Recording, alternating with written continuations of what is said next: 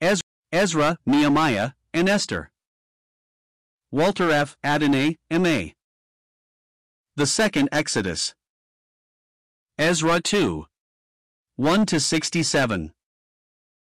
The journey of the returning exiles from Babylon has some points of resemblance to the exodus of their fathers from Egypt. On both occasions, the Israelites had been suffering oppression in a foreign land. Deliverance had come to the ancient Hebrews in so wonderful a way that it could only be described as a miracle of God. No material miracle was recorded of the later movement, and yet it was so marvelously providential that the Jews were constrained to acknowledge that the hand of God was not less concerned in it. But there were great differences between the two events. In the original Hijrah of the Hebrews, a horde of slaves was fleeing from the land of their brutal masters. In the solemn pilgrimage of the Second Exodus, the Jews were able to set out with every encouragement from the conqueror of their national enemy. On the other hand, while the flight from Egypt led to liberty, the expedition from Babylon did not include an escape from the foreign yoke. The returning exiles were described as children of the province 13I.E. of the Persian province of Judea, and their leader bore the title of a Persian governor. 14 Zerubbabel was no new Moses. The first Exodus witnessed the birth of a nation, the second saw only a migration within the boundaries of an empire, sanctioned by the ruler because it did not include the deliverance of the subject people from servitude. In other respects, the condition of the Israelites who took part in the later expedition contrasts favorably with that of their ancestors under Moses. In the arts of civilization, of course, they were far superior to the crushed Egyptian bondmen. But the chief distinction lay in the matter of religion. At length, in these days of Cyrus, the people were ripe to accept the faith of the great teachers who hitherto had been as voices crying in the wilderness. This fact signalizes the immense difference between the Jews in every age previous to the exile, and the Jews of the return. In earlier periods they appear as a kingdom, but not as a church. In the later age they are no longer a kingdom, but they have become a church. The kingdom had been mainly heathenish and idolatrous in its religion, and most abominably corrupt in its morals, with only a thin streak of purer faith and conduct running through the course of its history. But the new church, formed out of captives purified in the fires of persecution, consisted of a body of men and women who heartily embraced the religion to which but few of their forefathers had attained, and who were even ready to welcome a more rigorous development of its cult. Thus they became a highly developed church.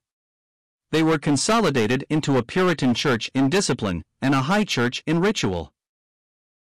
It must be borne in mind that only a fraction of the Jews in the East went back to Palestine. Nor were they who tarried, in all cases, the more worldly, enamored of the fleshpots.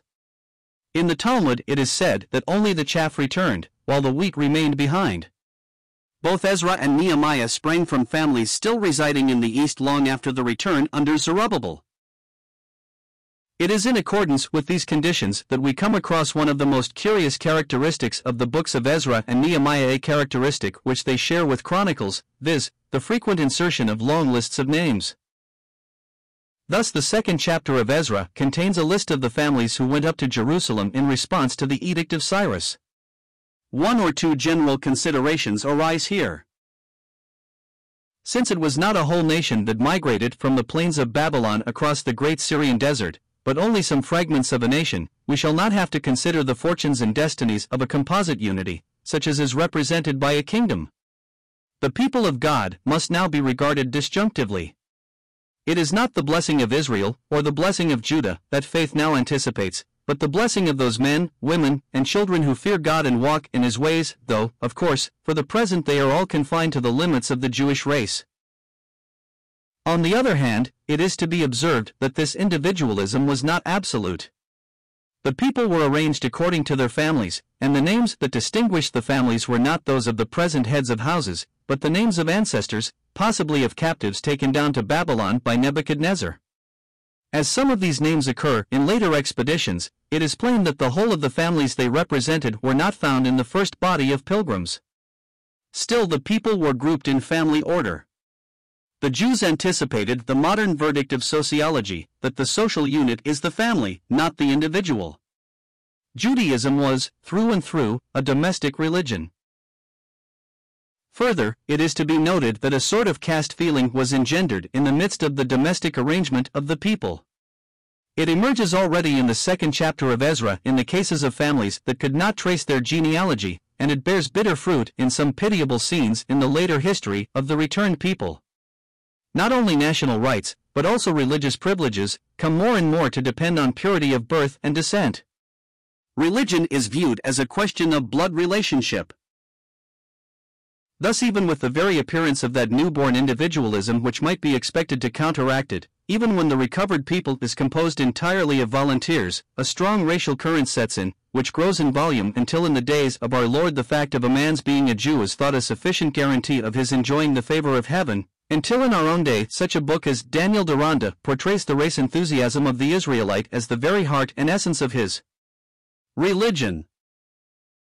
We have 3 copies of the list of the returning exiles, one in Ezra 2, the second in Nehemiah 7, and the third in 1 Esdras v. They are evidently all of them transcripts of the same original register, but though they agree in the main, they differ in details, giving some variation in the names and considerable diversity in the numbers, Esdras coming nearer to Ezra than to Nehemiah, as we might expect. The total, however, is the same in every case, viz., of 42,360, besides 7,337 servants, a large number, which shows how important the expedition was considered to be. The name of Zerubbabel appears first. He was the lineal descendant of the royal house, the heir to the throne of David. This is a most significant fact. It shows that the exiles had retained some latent national organization, and it gives a faint political character to the return, although, as we have already observed, the main object of it was religious. To fervent readers of old prophecies, strange hopes would dawn, hopes of the Messiah whose advent Isaiah, in particular, had predicted. Was this new shoot from the stock of David indeed the Lord's anointed? Those who secretly answered the question to themselves in the affirmative were doomed to much perplexity and not a little disappointment. Nevertheless, Zerubbabel was a lower, a provisional, a temporary Messiah. God was educating his people through their illusions. As one by one the national heroes failed to satisfy the large hopes of the prophets, they were left behind, but the hopes still maintained their unearthly vitality. Hezekiah, Josiah, Zerubbabel, the Maccabees all passed, and in passing they all helped to prepare for one who alone could realize the dreams of seers and singers in all the best ages of Hebrew thought and life. Still, the bulk of the people do not seem to have been dominated by the messianic conception. It is one characteristic of the return that the idea of the personal, God-sent, but human Messiah recedes, and another, older, and more persistent Jewish hope comes to the front, viz., the hope in God himself as the Savior of his people and their vindicator. Cyrus could not have suspected any political designs, or he would not have made Zerubbabel the head of the expedition. Evidently Sheshbazzar, the prince of Judah, to whom Cyrus handed over the sacred vessels of the temple, is the same man as Zerubbabel, because in Vs 16 we read that Sheshbazzar laid the foundation of the temple, while in 3:8 this work is ascribed to Zerubbabel, with whom the origin of the work is again connected in v2. The second name is Jeshua. 15 The man who bears it was afterwards the high priest at Jerusalem. It is impossible to say whether he had exercised any sacerdotal functions during the exile, but his prominent place shows that honor was now offered to his priesthood. Still, he comes after the royal prince. Then follow 9 names without any description. 16 Nehemiah's list includes another name, which seems to have dropped out of the list in Ezra. These, together with the 2 already mentioned, make an exact dozen. It cannot be an accident that 12 names stand at the head of the list. They must be meant to represent the 12 tribes like the 12 apostles in the Gospels, and the 12 gates of the New Jerusalem in the Apocalypse. Thus it is indicated that the return is for all Israel, not exclusively for the Judean Hebrews. Undoubtedly, the bulk of the pilgrims were descendants of captives from the southern kingdom. 17. The dispersion of the northern kingdom had begun 2 centuries earlier than Nebuchadnezzar's invasion of Judea. It had been carried on by successive removals of the people in successive wars. Probably most of these early exiles had been driven farther north than those districts which were assigned to the Judean captives. Probably, too, they had been scattered far and wide. Lastly, we know that they had been sunken in an idolatrous imitation of the manners and customs of their heathen neighbors, so that there was little to differentiate them from the people among whom they were domiciled. Under all these circumstances, is it remarkable that the 10 tribes have disappeared from the observation of the world? They have vanished, but only as the Goths have vanished in Italy, as the Huguenot refugees have vanished in England by mingling with the resident population. We have not to search for them in Tartary, or South America, or any other remote region of the 4 continents, because we have no reason to believe that they are now a separate people. Still a very small remnant was faithful. This remnant was welcome to find its way back to Palestine with the returning Judeans. As the immediate object of the expedition was to rebuild the temple at the rival capital of Jerusalem, it was not to be expected that patriots of the northern kingdom would be very eager to join it. Yet some descendants of the 10 tribes made their way back. Even in New Testament times the genealogy of the prophetess Anna was reckoned from the tribe of Asher. 18 It is most improbable that the 12 leaders were actually descendants of the 12 tribes. But just as in the case of the apostles, whom we cannot regard as thus descended, they represented all Israel. Their position at the head of the expedition proclaimed that the middle wall of partition was broken down. Thus we see that redemption tends to liberalize the redeemed, that those who are restored to God are also brought back to the love of their brethren. The list that follows the 12 is divisible into 2 sections. First, we have a number of families, then there is a change in the tabulation, and the rest of the people are arranged according to their cities. The most simple explanation of this double method is that the families constitute the Jerusalem citizens. The towns named in the second division are all situated in the neighborhood of Jerusalem. The only part of Palestine as yet restored to the Jews was Jerusalem, with the towns in its vicinity. The southern half of Judea remained in the hands of the Edomites, who begrudged to the Jews even the resumption of the northern portion, and very naturally, seeing that the Edomites had held it for half a century, a time which gives some assurance of permanent possession. This must be borne in mind when we come across the troubles between the returned exiles and their neighbors in Palestine. We can never understand a quarrel until we have heard both sides. There is no Edomite history of the wars of Israel. No doubt such a history would put another face on the events, just as a Chinese history of the English wars in the East would do, to the shame of the Christian nation. After the leaders and the people generally come the successive orders of the temple ministry. We begin with the priests, and among these a front rank is given to the house of Jeshua. The high priest himself had been named earlier, next to Zerubbabel, among the leaders of the nation, so distinct was his position from that of the ordinary priesthood. Next to the priests we have the Levites, who are now sharply separated from the first order of the ministry. The very small number of Levites in comparison with the large number of priests is startling: over 4,000 priests and only 74 Levites. The explanation of this anomaly may be found in what had been occurring in Chaldea. Ezekiel declared that the Levites were to be degraded because of their sinful conduct. 19. We see from the arrangement in Ezra that the prophet's message was obeyed. The Levites were now separated from the priests and set down to a lower function. This could not have been acceptable to them. Therefore, it is not at all surprising that the majority of them held aloof from the expedition for rebuilding the temple in sullen resentment, or at best in cool indifference, refusing to take part in a work the issue of which would exhibit their humiliation to menial service. But the 74 had grace to accept their lowly lot. The Levites are not set in the lowest place. They are distinguished from several succeeding orders. The singers, the children of Asaph, were really Levites, but they form a separate and important class, for the temple service was to be choral-rich and gladsome. The doorkeepers are a distinct order, lowly but honorable, for they are devoted to the service of God, for whom all work is glorious. They also serve who only stand and wait. Next come the Nethinims, or temple helots. These seem to have been aborigines of Canaan who had been pressed into the service of the old Jerusalem temple, like the Gibeonites, the hewers of wood and drawers of water. After the Nethinims come the children of Solomon's servants, another order of slaves, apparently the descendants of the war captives whom Solomon had assigned to the work of building the temple. It shows what thorough organization was preserved among the captives that these bondsmen were retained in their original position and brought back to Jerusalem. To us this is not altogether admirable. We may be grieved to see slavery thus enlisted in the worship of God.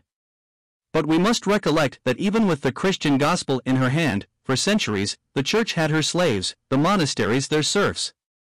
No idea is of slower growth than the idea of the brotherhood of man. So far all was in order, but there were exceptional cases.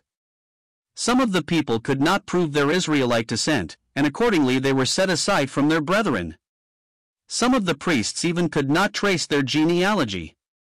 Their condition was regarded as more serious, for the right of office was purely hereditary. The dilemma brought to light a sad sense of loss.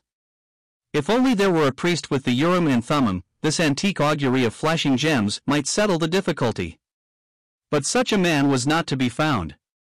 The Urim and Thummim, together with the Ark and the Shekinah, are named by the rabbis among the precious things that were never recovered. The Jews looked back with regret to the wonderful time when the privilege of consulting an oracle had been within the reach of their ancestors. Thus they shared the universal instinct of mankind that turns fondly to the past for memories of a golden age, the glories of which have faded and left us only the dingy scenes of everyday life. In this instinct we may detect a transference to the race of the vaguely perceived personal loss of each man as he reflects on those far-off, dreamlike child days, when even he was a mighty prophet, a seer blessed, one who had come into the world trailing clouds of glory. Alas! He perceives that the mystic splendors have faded into the light of common day, if they have not even given place to the gloom of doubt, or the black night of sin. Then, taking himself as a microcosm, he ascribes a similar fate to the race. Nothing is more inspiriting in the gospel of our Lord Jesus Christ than its complete reversal of this dismal process of reflection, and its promise of the golden age in the future.